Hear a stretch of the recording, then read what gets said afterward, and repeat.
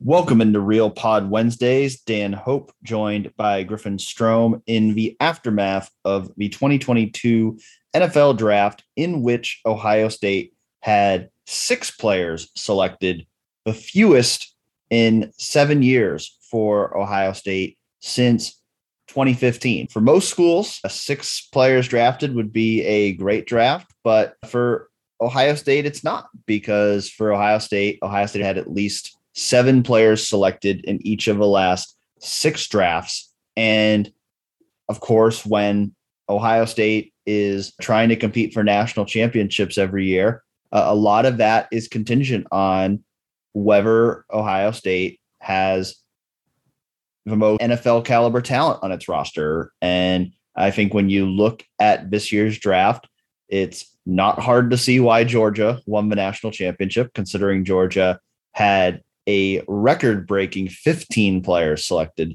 in the 7 rounds of the draft. Alabama also had the second most players selected, so no surprise there that Alabama also was very well represented in the draft after going to the national championship game. And Cincinnati as well, after making the college football playoff, they had a record 9 players selected in this year's draft. So that helps explain why the Bearcats were so good this past season. But for Ohio State, when you see that only 6 players were drafted, including only 1 on the defensive side of a ball, does that kind of confirm that Ohio State just didn't have as much top-level talent this past year as it has in most other years? I think so, for sure. I mean, especially defensively, when you look at how the defense performed for Ohio State, it's been kind of an issue for the past couple of years now. And I think in seeing that only 1 defensive player was selected, of course, Tyreke Smith going in the 5th round, and like a 5th round pick too. It's not like they had one guy picked from the defense and it was a first rounder, a top 10 pick or anything. It was the lone defensive player selected for the Buckeyes in this draft was a 5th round selection in Tyreke Smith. I know we expected Haskell Garrett to also be selected. I know we'll probably talk about that a little bit more later here on the show. But yeah, I think you can definitely see the connection there between the performance on the field for Ohio State and the draft class we just saw. But I think we also kind of talked about this in previewing the draft as well. There's still, there could be plenty of talent still on the defense. When you look at how many of the contributors last year were young guys with Denzel Burke, the Ronnie Hickmans of the world, the Jack Sawyers and JTs coming up. I think you can look at the draft class and be like, okay, maybe a lot of Ohio State's best defensive talent right now is still actually on the team. I should correct myself. Alabama didn't have the second most players selected overall. They had the second most in the first 2 days, but it was actually LSU who had the second most selected with 10 overall players. Alabama actually tied for 5th with 7 total selections, but all 7 of those players were selected in the first 3 rounds, which again tells you about the top level talent that the Crimson Tide had last year. But yeah, I think that's a good point about the players that are returning. I saw one of the comments on, the story I wrote about Ohio State having only 6 players selected was, this isn't a bad thing because it means we didn't lose as much talent from last year. And I think that certainly is a part of it. I think, especially you mentioned on the defensive side of the ball, a lot of young, inexperienced players on that defense last year. And now that the vast majority of those guys are returning, I mean, we say, well, they only had 1 defensive player drafted, but they really only had 2 real major contributors on defense in the draft. I mean, Antoine Jackson was a part-time starter at defensive tackle, but, really it was Tyreke Smith and Haskell Garrett were really the only 2 consistent starters on defense who were in the draft class. And so definitely a surprise to me that Haskell Garrett did not get drafted, but, a lot of a reason why Ohio State didn't have more defensive players drafted was because it just didn't have very many defensive players in the draft. And we'll talk in a little bit about some of the guys who maybe could be draft prospects next year from that defense, as well as certainly some guys from the offense who could be drafted high next year. But 2 offensive players already were drafted high this past week, those being Garrett Wilson to the New York Jets, Chris Olave to the New Orleans Saints. Got to give you kudos, Griffin, because you correctly predicted both of those landing spots. on last week's show. I had the pick correct. I did say that Chris Olave would go for the 11th pick, but I did not foresee the Saints trading up to that pick with the Washington Commanders. You had correctly predicted that the Saints would draft Chris Olave and that the Jets would draft Garrett Wilson. I had said the Falcons would draft Garrett Wilson. The Falcons ended up taking Drake London as the top receiver off the board, leaving leaving Garrett Wilson, not Griffin. But if the Jets had drafted Griffin, that would have been a pretty typical Jets pick from some past years. But no. Someone definitely needs to get fired if anyone's drafting me in any sport any year. Yeah, Griffin, I think there would have been some boos from the Jets fans. I guess the draft wasn't in New York this year, but in the past, you see how a montage of when the drafts were in New York of the Jets fans booing the picks. I think if Roger Goodell had announced Griffin Strome as the pick, there would have been some confused looks in the crowd. But the Jets landing a much more popular pick, a very popular pick. I mean, I think a lot of the picks the Jets made were very popular in this draft, including two Buckeyes, Garrett Wilson and Jeremy Ruckert, which pick that was very popular based on the fact that Jeremy Ruckert grew up as a Jets fan. Jeremy Ruckert, a Long Island native who's been a Jets fan his whole life, and now he gets to play for the team that he grew up going to games watching as a kid. So that's really cool for Jeremy. But to start with those first round picks, I'll throw it to you, Griffin. Which of those two Ohio State receivers do you think landed in a better spot? Well, it's really interesting because, first of all, you think at wide receiver, quarterback is a very important, part of that equation in terms of a young player's success transitioning to the next level. And there are questions in locations there in terms of quarterback play. Of course, the Saints recently signed Jameis Winston to a 2-year deal, I believe. Then the Jets also with Garrett Wilson, they just drafted Zach Wilson last year. It was not a great season for Zach Wilson in that rookie year, but you look at that whole draft class with all the quarterbacks from a year ago, and not a lot of them outside of Mac Jones really had all that much success anyway. So you have to figure you can't write them off after one season.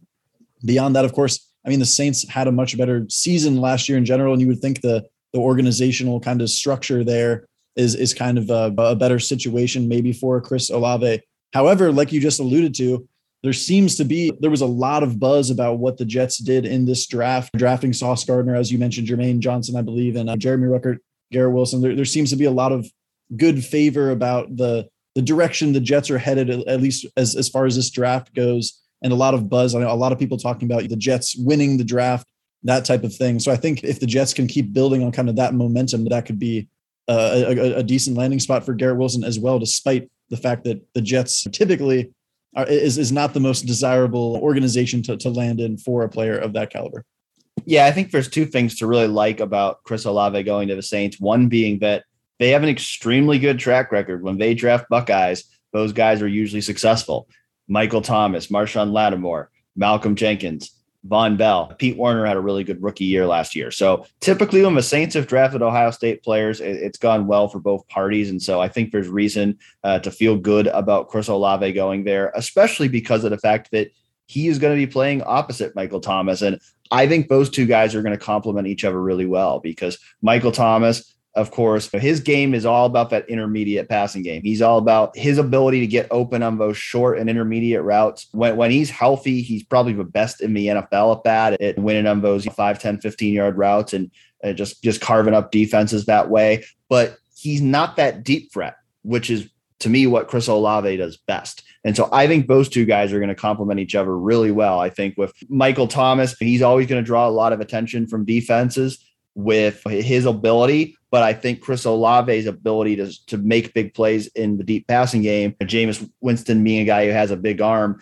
that's going to stretch out defenses to allow Michael Thomas to make plays. So I think Michael Thomas was very excited about this pick, and I think he should be, because I think having Chris Olave playing opposite him is going to help him. And I think, that's probably going to work both ways. So those are two things I really like about Chris Olave landing in New Orleans. But like you said, Drew Brees isn't there anymore. Jameis Winston is not Drew Brees. So I still think, and Sean Payton's not there anymore either. And Sean Payton really was kind of the architect of their offense. And so I still think there's some TBD there on how great a landing spot the Saints truly are for Chris Olave, but I think it's a good landing spot. And I think for him, I think he in particular really liked the fact that they traded up to get him, because that shows you how much faith they have in him and the player he can be. And so I do think I think it's a good spot for both of those guys. I think it's a really good question. I know it was our poll on 11 Warriors a couple days ago of which receiver is going to have the better career in the next, 3 years out. And I think our poll actually included Jameson Williams as well. And predictably, on a site that caters to Ohio State fans, Wilson and Olave split most of the vote above Jameson Williams. But that was a tough question for me to answer. I'm going to go with Garrett Wilson, but it's really close to me because, I've said it before, I'm a big fan of Chris Olave, but I think Garrett's landing spot, because of the reason you just said about the Jets, might be better than he's getting credit for. And I think I look at it as, at least for now, if you assume Michael Thomas makes a full recovery and becomes the player he was again a couple of years ago, at least for now, Chris Olave is going to be the number 2 guy in New Orleans. I think Garrett Wilson is going to very quickly become the number 1 guy in New York. And so I think that in itself could lead to the next 2 to 3 years, Garrett Wilson putting up bigger numbers than Chris Olave, especially if Zach Wilson plays up to his potential and becomes the franchise quarterback he's supposed to be there. Yeah, it's so hard. And I know when we were talking about this kind of thing on last week's show, just previewing who do you like better between Chris Olave and Garrett Wilson? It's such a hard thing to do. It's like choosing between your children or something like that. And there's something to be said for me with just Chris Olave seems to me to be the ultimate kind of dependable professional type. And not to say that Garrett Wilson or Jameson Williams isn't that, but there's something to me about Chris Olave that strikes me as the type of guy that's really going to do everything the right way. And he just seems like such a reliable guy, a dependable guy that you could easily see having a long, successful career in the NFL, sustaining for a long time. Although we all know it's impossible to truly project those type of things in a violent sport like professional football, of course. So we never know, but it'll be interesting to watch, of course, for the next several years. But we should say in general, Dan, we talked about the Jets winning the draft and whatnot, but really, Brian Hartline kind of won the draft himself as, a position coach at a college at Ohio State, because like you mentioned, of course, with Wilson, Olave and Williams going 10, 11 and 12, it was destiny or something like that for those guys to go back to back. Of course, all those pictures, the picture, I believe, from the Michigan State game when all 3 players were celebrating in the end zone after a Garrett Wilson touchdown, I believe it was. It's too bad it was like, that's not like the best picture in the world, honestly. I wish there had been a few more of those, so we didn't have to see the same one over and over again. But for Brian Hartline, I saw a lot of people on Twitter being like, "Man, someone's got to swoop up Brian Hartline. That this man deserves to be a head coach somewhere and whatnot." A lot of Ohio State fans probably hoping that does not come true in the near future. But definitely a huge weekend for him. And of course, in terms of recruiting, that's just only going to help matters. And we talked about it last week, just projecting where these guys were going to land in terms of recruiting and seeing the recruits' reactions on Twitter to those guys going back to back. It's going to be big for the Buckeyes moving forward. Yeah. How many recruits do you think Brian Hartline sent that photo to, or one of his assistants sent that photo to on Thursday night? Quite a few. I'd have to imagine, Dan. Yeah, I would bet Brandon Inniss and Carnell Tate I'm sure they made sure they were watching. I know Brandon did tweet about it too, so he definitely was paying attention. I know Jeremiah Smith, another one of their top receiver targets, he tweeted about it. So certainly that's something that is going to resonate with prospects when they see that 3 receivers that you just coached all went in the top 12. I think it was only destiny so that it would make our jobs harder as Ohio State writers to have to post stories back to back on those guys. But yeah, certainly a heck of an accomplishment for Brian Hartline. And it just speaks to just how talented that room was. That you had 3 top 12 NFL draft picks playing at the same time. And when we get to talking about the 2023 NFL draft here in a few minutes, it also speaks to how good Jackson Smith-Njigba is, that he was so good that Jameson Williams got pushed out of a starting lineup. The 12th overall pick in the draft got pushed out of a starting lineup. I do feel like it's a bit poetic that J-Mo did go after Garrett and Chris, because there was some talk about, is J-Mo going to be the top receiver drafted? And to me, I think you really are splitting hairs. I think it's all a matter of preference of those guys. And I'm sure if you looked at NFL teams' draft boards, I'm sure there were a bunch of different orders in which they had all four of those top receivers between London and Wilson and Olave and Williams. But I think there's a little bit there of like, yeah, I mean, Wilson and Olave are the guys who beat out J-Mo in the first place. And so I feel like there was a lot of rhetoric this past season of like, J-Mo is the best one in that room. And we'll see here. And again, in 3 years, we'll see who's doing the best of the NFL of those guys. But I was always kind of like, man, when they were all at Ohio State, I mean, J-Mo was the one who was playing the least and producing the least. And so that leads me to believe that Garrett Wilson and Chris Olave are a little bit better. And the NFL agreed at least slightly, but nevertheless, a great accomplishment for Jameson Williams as well to transfer to Alabama and become a top 12 pick in just 1 year there, even with a torn ACL, which I don't really know if that really affected his draft stock at all, because he still went 12th, and you've seen the videos of him out there running around, looking healthy. But, you know, for him to accomplish that, certainly a heck of a breakout year for him. And yeah, I think we're going to be seeing that picture many more times. I agree with you. Looking through our own photos on 11 Warriors, the only real photos that we had of those three together were them running in their warm-up jerseys, and not like great photos of them. So you're right. It would be nice if there were a couple other photos of them all together that were like a little better. But I think that one photo in particular is going to continue to make the rounds for some time. Yeah, I would imagine so. Dan, after those two guys got drafted there for the Buckeyes, and of course, Jameson Williams, maybe some will count that, some won't. But, you know, after that, it was a while before we heard another Buckeyes name called in the draft. No Buckeyes drafted in the second round. You go to pick number 69 in the third round for the next Buckeye to be drafted after Chris Olave, which was, of course, Nicholas Petit-Frere, who went to the Titans. After that, it was Jeremy Ruckert also going in the third round to the Jets. Tyreek Smith then in the fifth round, becoming the one and only defensive selection of the Buckeyes draft class, going to the Seahawks. And then Thayer Munford in round 7, Dan, falling all the way down to round 7 as the last Buckeyes selected. Of course, we already touched on the fact that Haskell Garrett, we thought was going to be drafted. He ends up going undrafted. But when you look at kind of the rest of those guys there after the top two, which we obviously already discussed, who's fit in terms of their NFL team do you kind of like the most, or what situation do you envision being the best for those other four guys there besides Wilson and Olave? Yeah, I mean, I think like from a personal standpoint, Ruckert is the obvious choice because he does get to stay close to home. He gets to play for his childhood favorite team. I think that's really cool for him.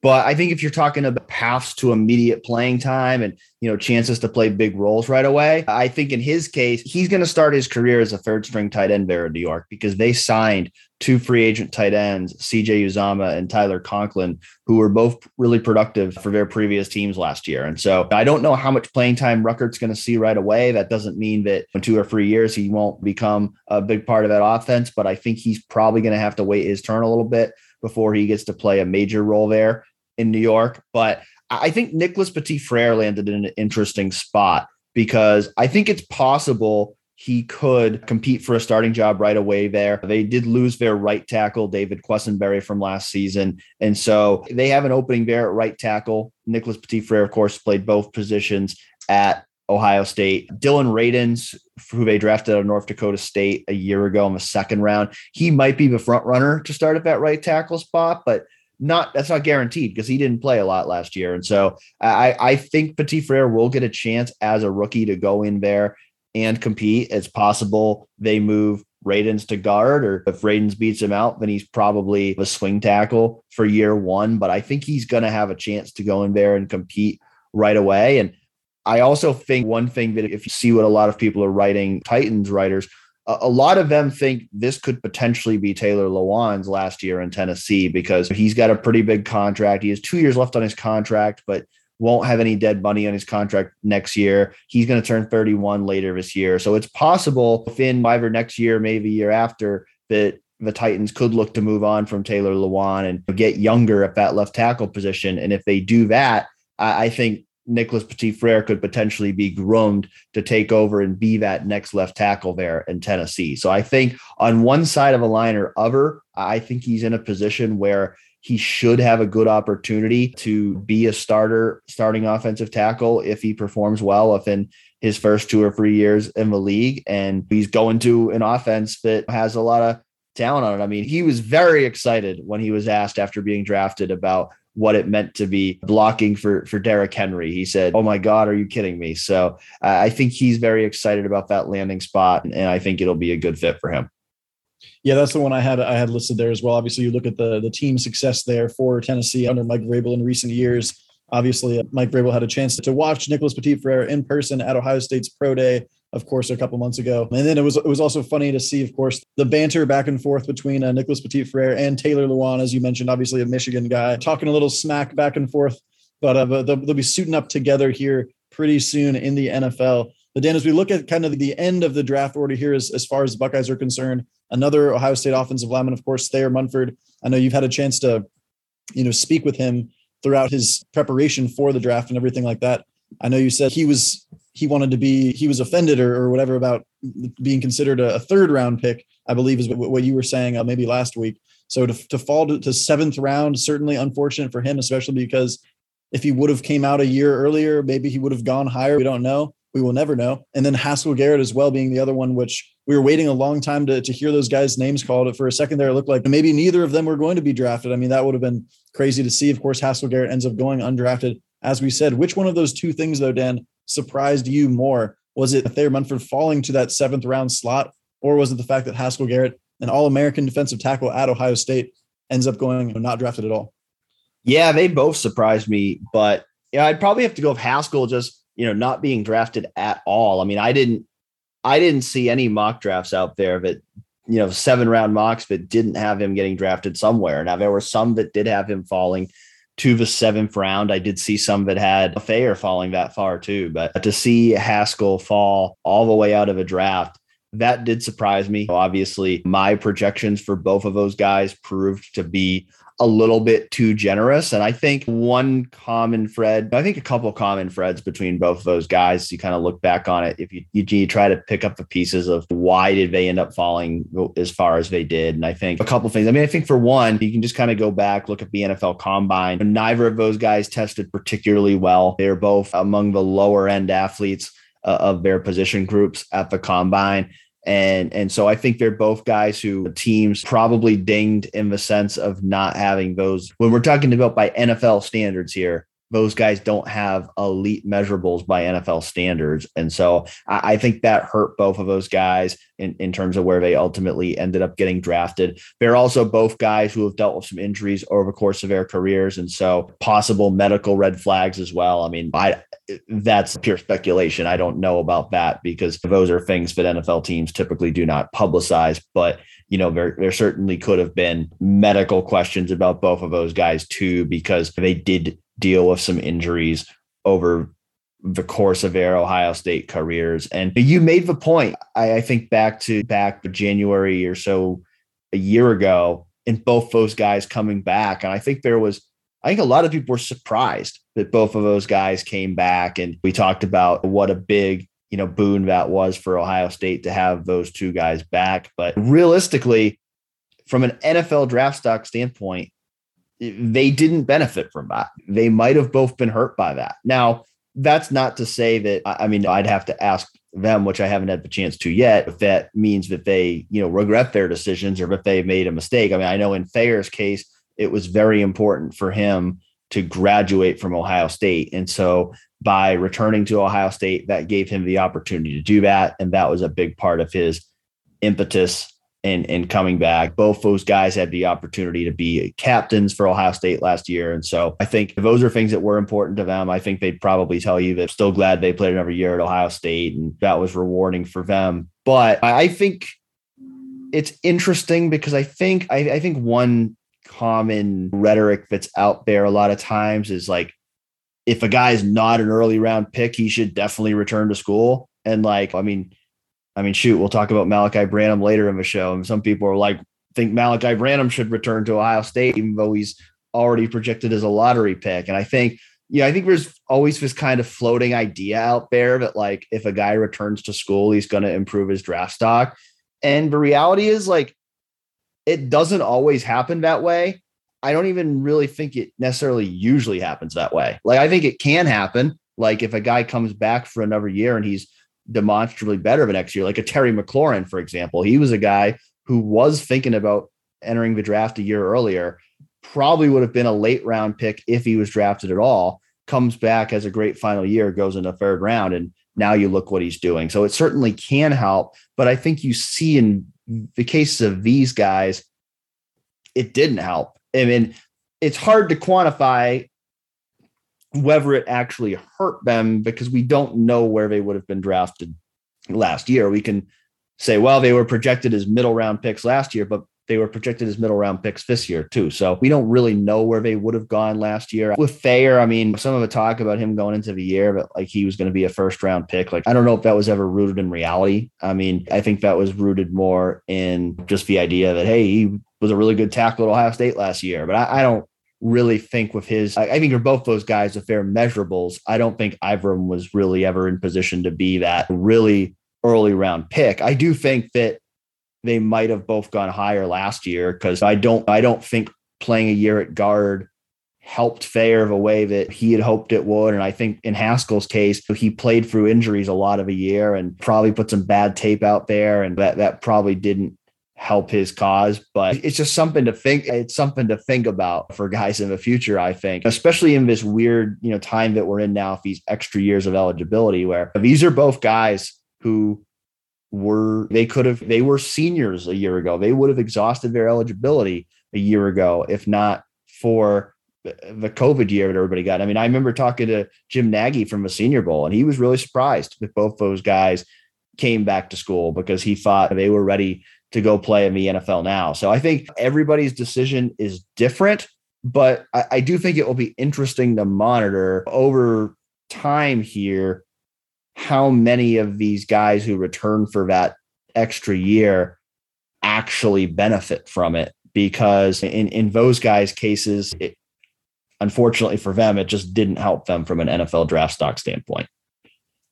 Yeah, for sure. And I know you made the point as well, just speaking to the surprising nature of Haskell Garrett going undrafted, just the fact that a guy like Jashon Cornell, and nothing against him or his Ohio State career, he came on very strong in that final year that he played for the Buckeyes. But I mean, you have to say that he had a much less productive, career overall than a Haskell Garrett did in that same tackle position on the inside. He's a guy that did get drafted. Haskell Garrett does not go drafted, of course. So that kind of just only adds to the nature of that. But Dan, it's only natural after one draft ends, you start thinking already about next year and the draft class ahead. I mean, honestly, when Garrett Wilson and Chris Olave got drafted, and throw Jameson Williams in the mix there as well, a lot of the narrative actually, like even when they got drafted, was, well, there's currently another Ohio State wide receiver that might be better than all of those guys in Jackson Smith-Njigba, who is slotted to be the top wide receiver selected in next year's draft, potentially a top 10 pick with him and CJ Stroud both. You would have to imagine, Dan, and you would have to think that those guys are going to kind of headline that draft class for the Buckeyes next year in similar fashion to Chris Olave and Garrett Wilson this year. Yeah, no doubt about it. I mean, there's already tons of early 2023 mock drafts out there, and I think everyone I've seen has had both those guys in the top 10. So that doesn't guarantee anything. There's a long way to go. I mean, if you looked at a lot of the mock drafts at this time a year ago, a lot of them had Spencer Rattler as the top pick, and Spencer Rattler ended up getting benched at Oklahoma. So there's still a long way to go here. I mean, a lot can change between now and the time next year's draft actually happens. But I think both those guys are certainly going to enter this draft cycle in position to be the top player at their position and in turn be top 10 picks. In CJ Stroud's case, potentially the number 1 overall pick in the draft, because we know how much value there is at the quarterback position. And he's going to enter this cycle alongside Bryce Young from Alabama as one of the top 2 quarterbacks in the class. Now, again, that can change because I think back to 2 years ago at this time, we were talking about how Justin Fields was going to battle Trevor Lawrence to be the number 1 quarterback in that class. And Trevor Lawrence did end up going number 1, but Fields ended up going 11th behind Zach Wilson and Trey Lance. So there's still plenty of time for other quarterbacks to emerge here. And now I think the big thing for CJ is how is he going to handle the added pressure that comes with this now, where all eyes are going to be on him all year. Because, I mean, I think back to the start of last year, he had some growing pains. I mean, he was feeling the heat from the Ohio State fans. And now the whole nation's going to be nitpicking every start because they're going to be talking about him as that possible number one overall pick. And so I think that's the thing to me, where the CJ Stroud we saw in the Rose Bowl, if he plays like that all year, then yeah, I believe there's a good chance he'll be the number one pick a year from now. But I think he has to do that first before we can really start talking about, okay, this guy's the number one prospect in next year's draft. He's got to be able to play. I mean, I'm not saying break the school passing record every game, but I'm saying he's got to consistently play at that very high level all year long if he's actually going to be the number one overall pick. And so I think he certainly has that kind of talent. It's certainly possible, but I'm not ready to, bet on it yet that he's going to be the number one pick next year. I think there's a lot of time for things to change, but without a doubt, he's somebody who's on that trajectory that there's a very good chance he's going to join Dwayne Haskins and Justin Fields and become Ohio State's third top 15 pick at the quarterback position in a 5-year span. Yeah, I think the operative word there that you used was consistently or consistency in general for CJ Stroud, because, I mean, you look at what he did statistically last year. I mean, what do you expect? You can't expect the man to go out there and throw 75 touchdowns this season. So if he can replicate basically what he did this past season from a statistical standpoint, obviously you just mentioned a couple of speed bumps he had along the way, especially early on. But I mean, it's about, can he produce another season like he had last year? Because we have seen over the years, sometimes a guy will have a tremendous season at quarterback and come back the next year and isn't quite the same guy. I think if he can show that he can do that all over again when opposing defenses know exactly how good he is, then I think that will definitely help his case for being that number one pick. But Dan, outside of kind of those two top guys there who are, projecting to be potential top 10 picks, who else in that 2023 draft class for the Buckeyes? I know you just wrote an extensive piece about looking at all the guys that could come out next year. Which of those guys kind of intrigues you the most? Or I guess also who do you see as potentially being that third guy taken for the Buckeyes after Stroud and JSN? Yeah, I think Paris Johnson is the guy that you're going to see in most of the mock drafts right now, is the guy who could be that third first round pick next year. And I think that's certainly within the realm of possibility. I think he has that kind of upside, that kind of talent, but I'm holding back on that one a little bit. Like I'm not quite ready to throw him in that same conversation yet. Because I mean, with CJ Stroud and Jackson Smith-Njigba, we're talking about two guys who have already broken Ohio State records. We're talking about two guys who have already proven they can play at an elite level. So to say that they should be top 10 picks next year, I don't think it's a stretch at all to say that that's something that you can absolutely foresee happening. With Paris Johnson, that's totally based on the assumption that he's going to move to left tackle and immediately be an elite left tackle. And it doesn't always happen that way. I mean, offensive line's a tough position to play.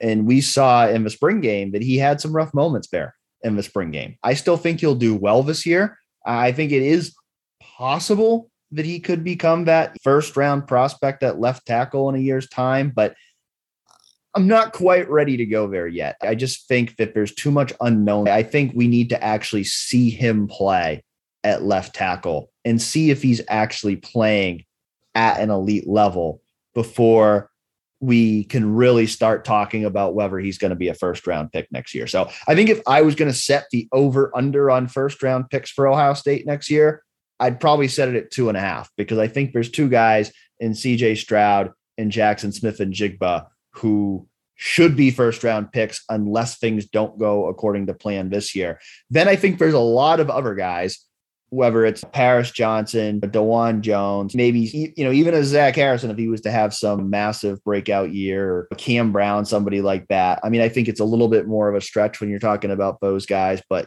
you never know if they can have a really elite year. Maybe they can have that kind of third year breakout. And so 2.5 is where I'd set the over under in terms of, I think Ohio State certainly could have a third first round pick emerge.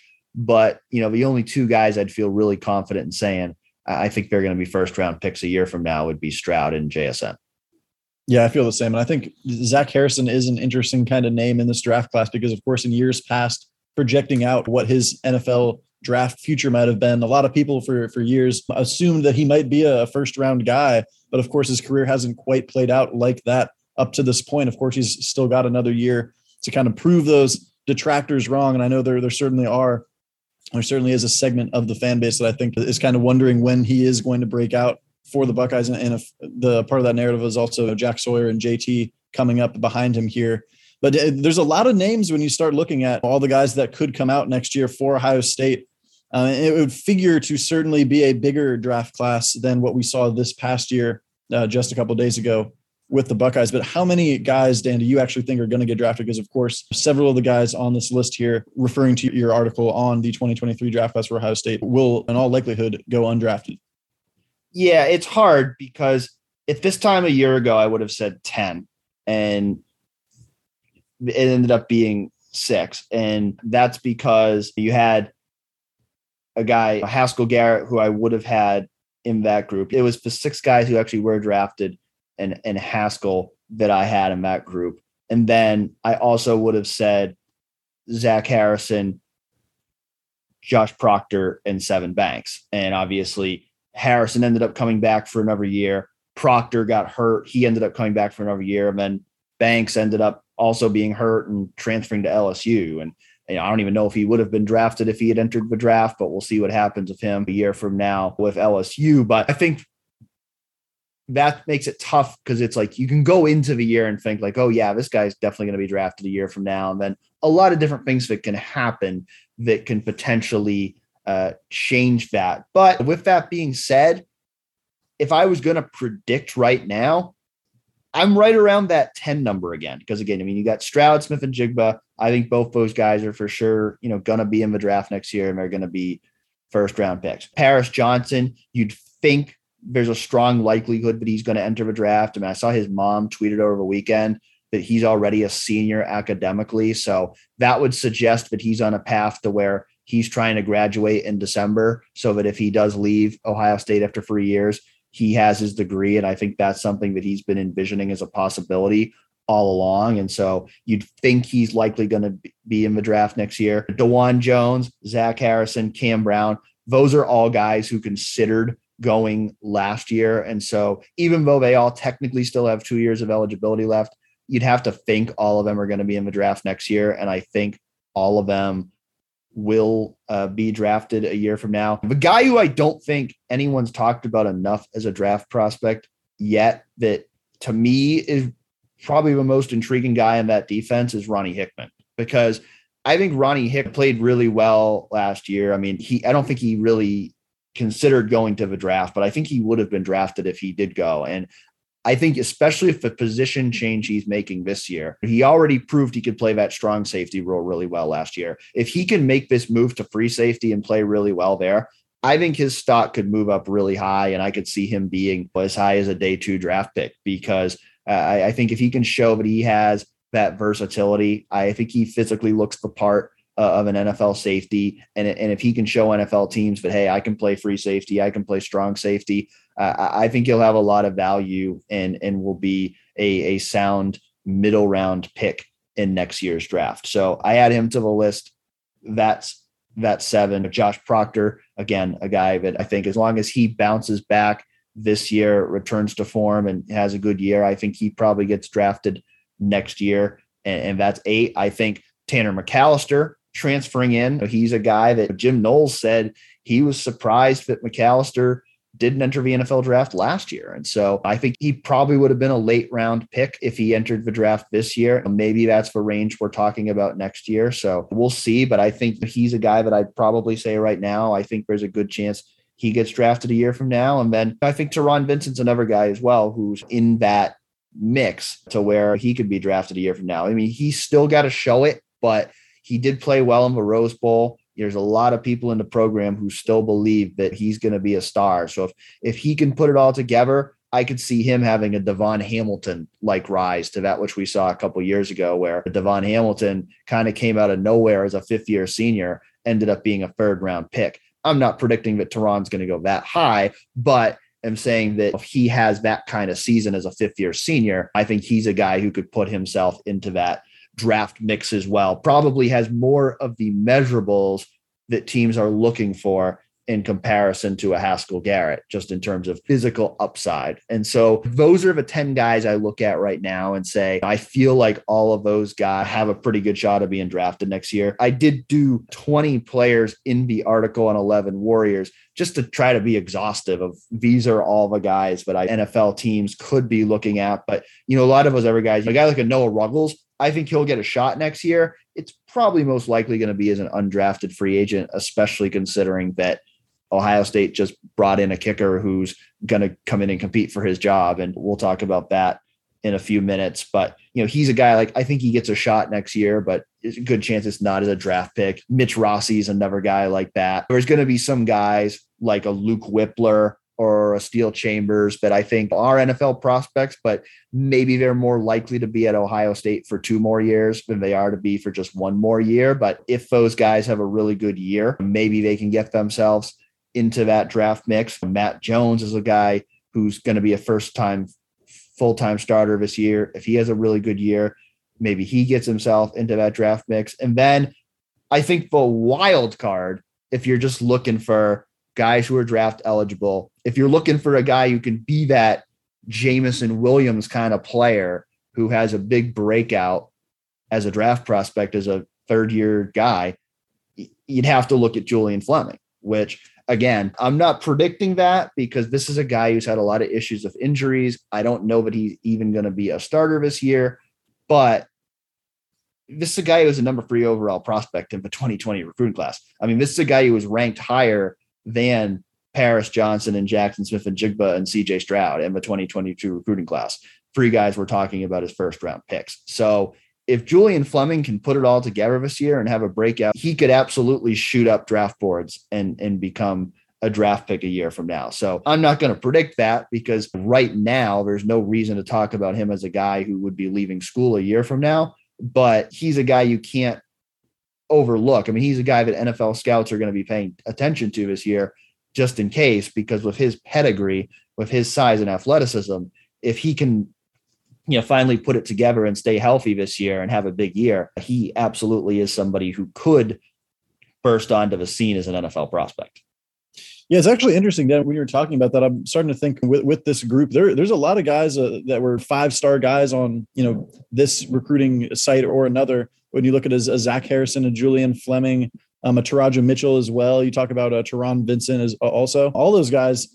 I mean, they would have to have a big final year if they were to go to the draft. But just I think there's a lot of potential in that group, but also some of it maybe not maximized in terms of the trajectories that a lot of people might have originally envisioned for their NFL draft stock. But Minbuck actually asked us, you touched on Ronnie Hickman there a minute ago, what round do you foresee Ronnie Hickman going? Because like you said, that is a very intriguing guy because he kind of burst onto the scene last season. But, playing that hybrid role, now he's going to be playing more of a traditional free safety role, albeit Jim Knowles likes to use that adjuster safety role in kind of some different ways also. But him making that switch, I know you said if he kind of maximizes his potential there, that you could see him being drafted on day 2. What round? Call your shot, Dan. Minbuck says call your shot. What round? Third round. I was going to say 4th myself, but I would not put it past Ronnie Hickman to rise to the 3rd round either. I was kind of between the 2, but I'll go for more optimistic projection, and I will go Ronnie Hickman will be a 3rd round pick a year from now. As I alluded to just a couple minutes ago, one piece of news for the current football team this past week, as former USC kicker Parker Lewis announced his transfer to Ohio State. And I believe we talked about him on the show a week or 2 ago after he visited Ohio State. So not a huge surprise here that he ultimately chose to join the team.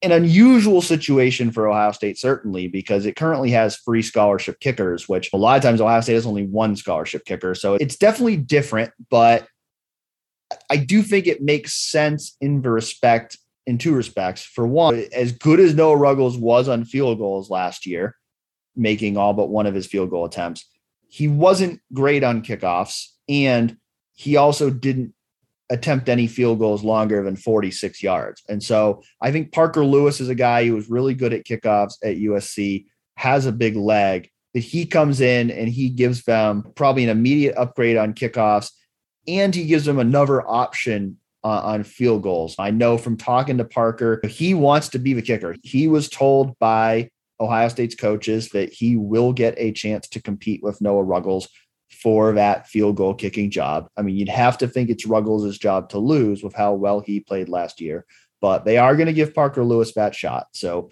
nothing's going to be guaranteed here for Noah Ruggles going into camp after, Ruggles took spring semester off. But, you'd have to think Ruggles is going to be the field goal kicker next year. But, I think having a guy with that stronger leg, it helps you. Hey, if you're in a situation where maybe you want to kick a 50+ yard field goal, I think last year, I don't think Ohio State necessarily viewed that as a realistic option, because I think as much as they trusted Ruggles' leg inside of 50 yards, they didn't necessarily feel that he had the range to make those longer kicks. I think with Parker Lewis, they might feel that he has more of that range. So I think it gives them an option there. It gives them an upgrade on kickoffs, which it's hard. You can't just go by the numbers, because at times Ohio State has asked its kickers not to kick the ball in the end zone because it wants to pin teams inside the 25. And so you can't just go off the numbers and say, wow, Ruggles is horrible at kickoffs. But I think it does tell you that maybe they want to kick the ball for the end zone more this year. Maybe they don't want to take as many chances in the kickoff game this year. Maybe they just want a guy that they know they can really rely on to boot that ball deep every time. And it gives you a natural successor already in the pipeline for Ruggles now, with Parker Lewis having 3 years of eligibility. Obviously, it raises the question, well, what about Jake Seibert? I mean, we haven't seen Jake Seibert play much yet. And so this would suggest that maybe they don't feel Jake Seibert is that next guy at kicker. He's still on the team, so it's certainly possible. I'm sure he's going to be involved in that competition as well. But, it would seem like Ohio State felt like it needed to bring in another kicker into the pipeline. And rather than recruiting a scholarship kicker for the 2023 class, Ohio State has decided to bring somebody in right now by bringing in Parker Lewis. Yeah, and I think a lot of fans might be just wondering, because of the success of Noah Ruggles last year, like, well, why would Ohio State be trying to do this? And you obviously just mentioned the reasons why. But I mean, at Ohio State, and especially with having a guy like Parker Fleming being the special teams coordinator there as an assistant coach, you're pursuing perfection at Ohio State. And the fact that in the Rose Bowl, there was a kickoff return for a touchdown with Britton Covey. And I think you look at that, and if you're Parker Fleming and you're trying to pursue perfection, then that's something either that he feels that he has to tie up probably. And so getting a guy that has a better track record with not allowing balls to be returned via kickoff, it makes sense. It makes sense for all the reasons you just talked about. And I know you've talked to Parker Lewis a few times as well, and we're all over that news. But Dan, obviously now with the transfer deadline being passed now, Ohio State's sitting at 85 scholarship players. Of course, we talked about how at a certain point in time, they had some things to figure out. Things have now been figured out, though, for the Buckeyes. But what do you make of the roster right now in terms of, do you feel solid about the roster construct for Ohio State right now? Or are there certain areas where maybe you still have some questions about how things rounded out when Ohio State ended up getting to that 85 number?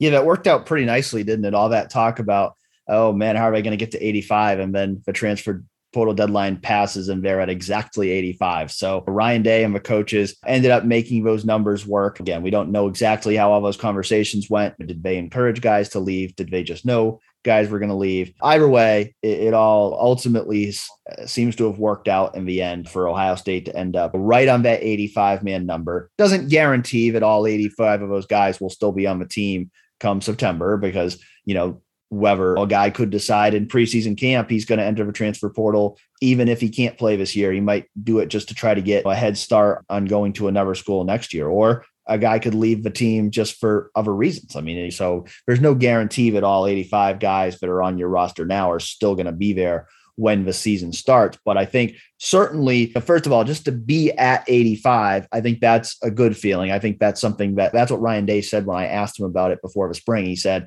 I'd rather be over right now than under. I want to make sure we have 85. So I think the fact that they have 85 right now is something he's really happy about. I mean, The only drawback of that is you can't go out and get anybody else in the portal now, but we haven't heard about Ohio State being linked to anybody else in the portal since the end of spring other than Parker Lewis. And so I don't really think that there's anybody that Ohio State is really trying to go get right now. And I think a lot of that is because of the fact that I think the roster is in pretty good shape. I mean, across the board. I mean, there's not one position that I look at and go like, man, like they really need this here. Like, I think every position, like, they've got guys who look like they're poised to be starters. They've got some experienced depth. I mean, I think if you're looking at one position that you would have thought, man, maybe they need to go get a transfer, it'd be offensive line, because we heard Ryan Day talk a lot this spring about his concerns there. But I think the reality is it's hard to go get a quality player from the portal if you don't have a starting spot open. And I think between both offensive line or even corner, he said he wanted 8 corners. They only had 6. So he'd probably like to have another guy there. But I think the problem is when you don't have a starting spot open, you're not going to be that appealing to a transfer. Maybe if a guy enters the portal, like a Trip Trainum was a guy that, like, he grew up an Ohio State fan. He grew up in Ohio. He's still got 4 years of eligibility left. But he transfers over knowing he might not play a big role immediately, but because he believes in his ability to develop as a linebacker at Ohio State. Maybe if a guy who's only been out of college 1 year and he grew up an Ohio State fan, grew up in Ohio or something, has some kind of tie to Ohio State, you might be able to get that guy to come in as a backup. But by and large, most guys who enter the portal because they want to go start somewhere. And Ohio State doesn't have any starting jobs to offer players in the portal right now. I mean, maybe they could have looked at a tight end, but I think like tight end, they're actually over the number right now. They actually have 6 scholarship guys.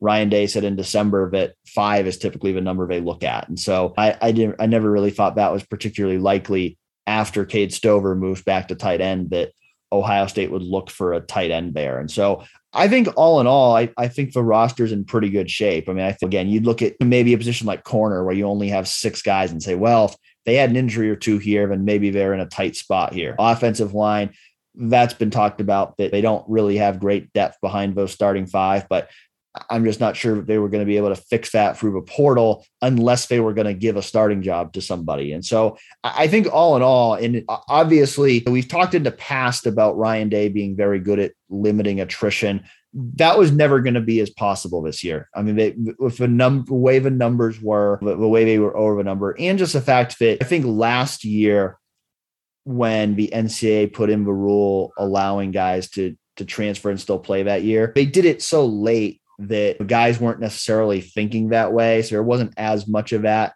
Whereas I think now you've seen it this year, transfer movement is just becoming such a commonplace thing that's going to be the reality for Ohio State going forward. There's going to be a significant number of transfers every year. And I think Ohio State will prepare for that accordingly by signing larger recruiting classes. And it's probably going to be a commonplace thing where we see Ohio State being over 90 scholarship players going into the spring, knowing that there's going to be somewhat of an exodus once the spring ends.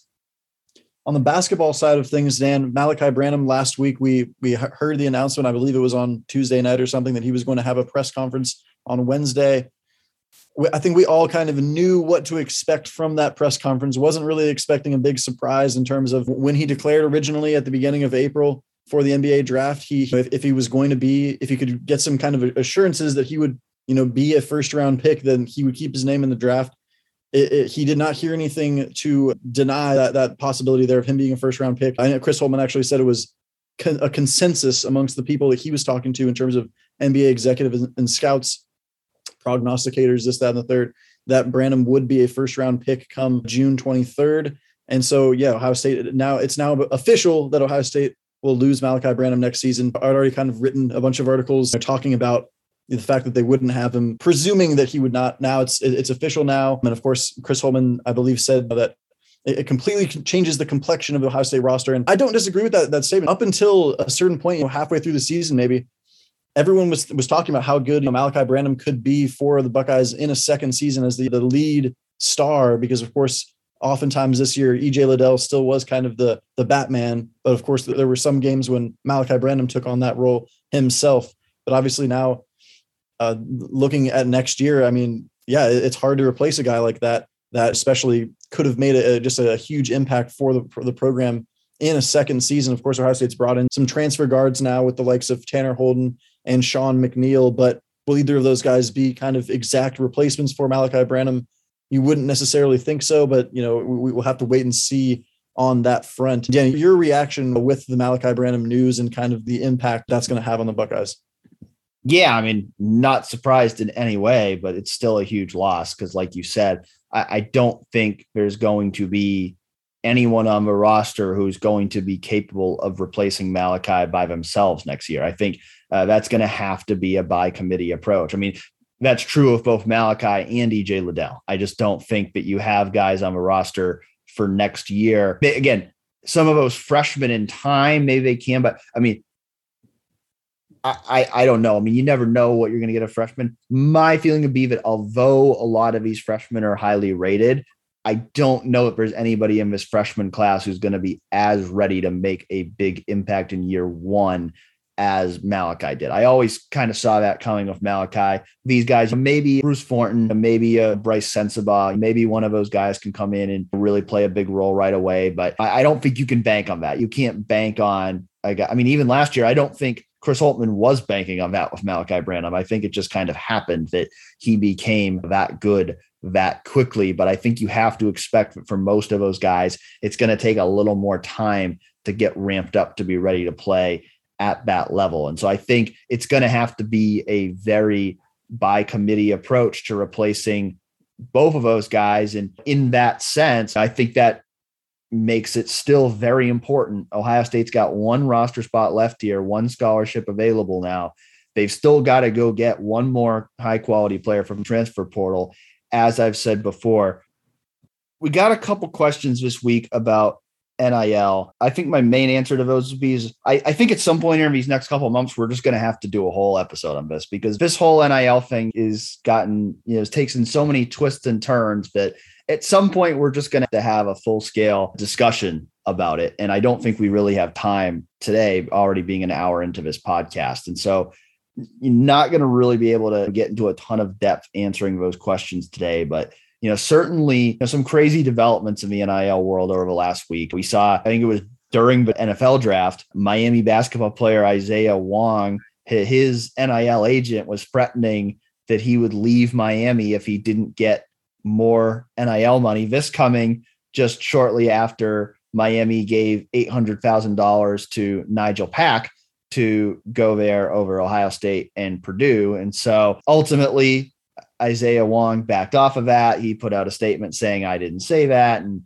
that's not what I meant. And I'm still committed to Miami, but certainly a lot of backroom dealings happening there. And then another one that's still kind of playing out here as we record, but on Tuesday afternoon, Jordan Addison, the reigning Biletnikoff winner from Pitt, he did officially enter the transfer portal on Tuesday. There's been rumors of NIL deals that he could get if he goes to USC. Not sure how verified those are, but it could be a combination of both NIL and just wanting to go play for a championship contending team and catching passes from Caleb Williams. But certainly seeing more and more, I think this combination of the transfer portal now being open to guys being able to transfer and play immediately and NIL, these two things are coming together in a big way because schools are, or not schools, but collectives who are connected to schools are making offers to these guys who are in the transfer portal, trying to sway them to come to schools. And so it's unlike anything we've ever seen in college sports before. And I think the reality is it's going to continue to happen unless the NCAA or Congress comes in and does something to control it. Yeah, it's very interesting too, because I know a lot of the people who are pushing back on the idea of opening all the NIL, stuff up in the first place. We're kind of saying, all right, wait a second here. We need to have more of a plan before we just decide to potentially open Pandora's box, if you will.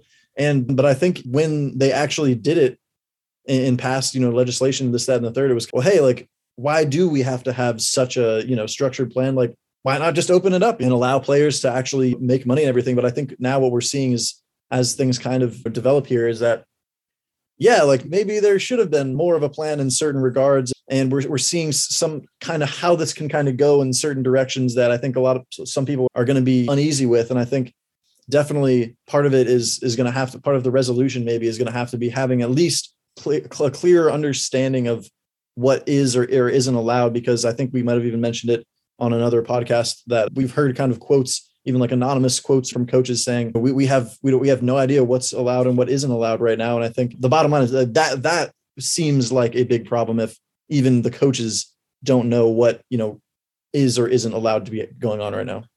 Yeah. And I think that speaks to the question we were asked by Silver Sniper, who he was asked, why have we not seen Ohio State or Ohio State affiliated organizations open up the checkbook for big time recruits a la Carnell Tate, the way we've seen A&M, USC, Tennessee, among others do? And the reason for that is because Ohio State doesn't want them to.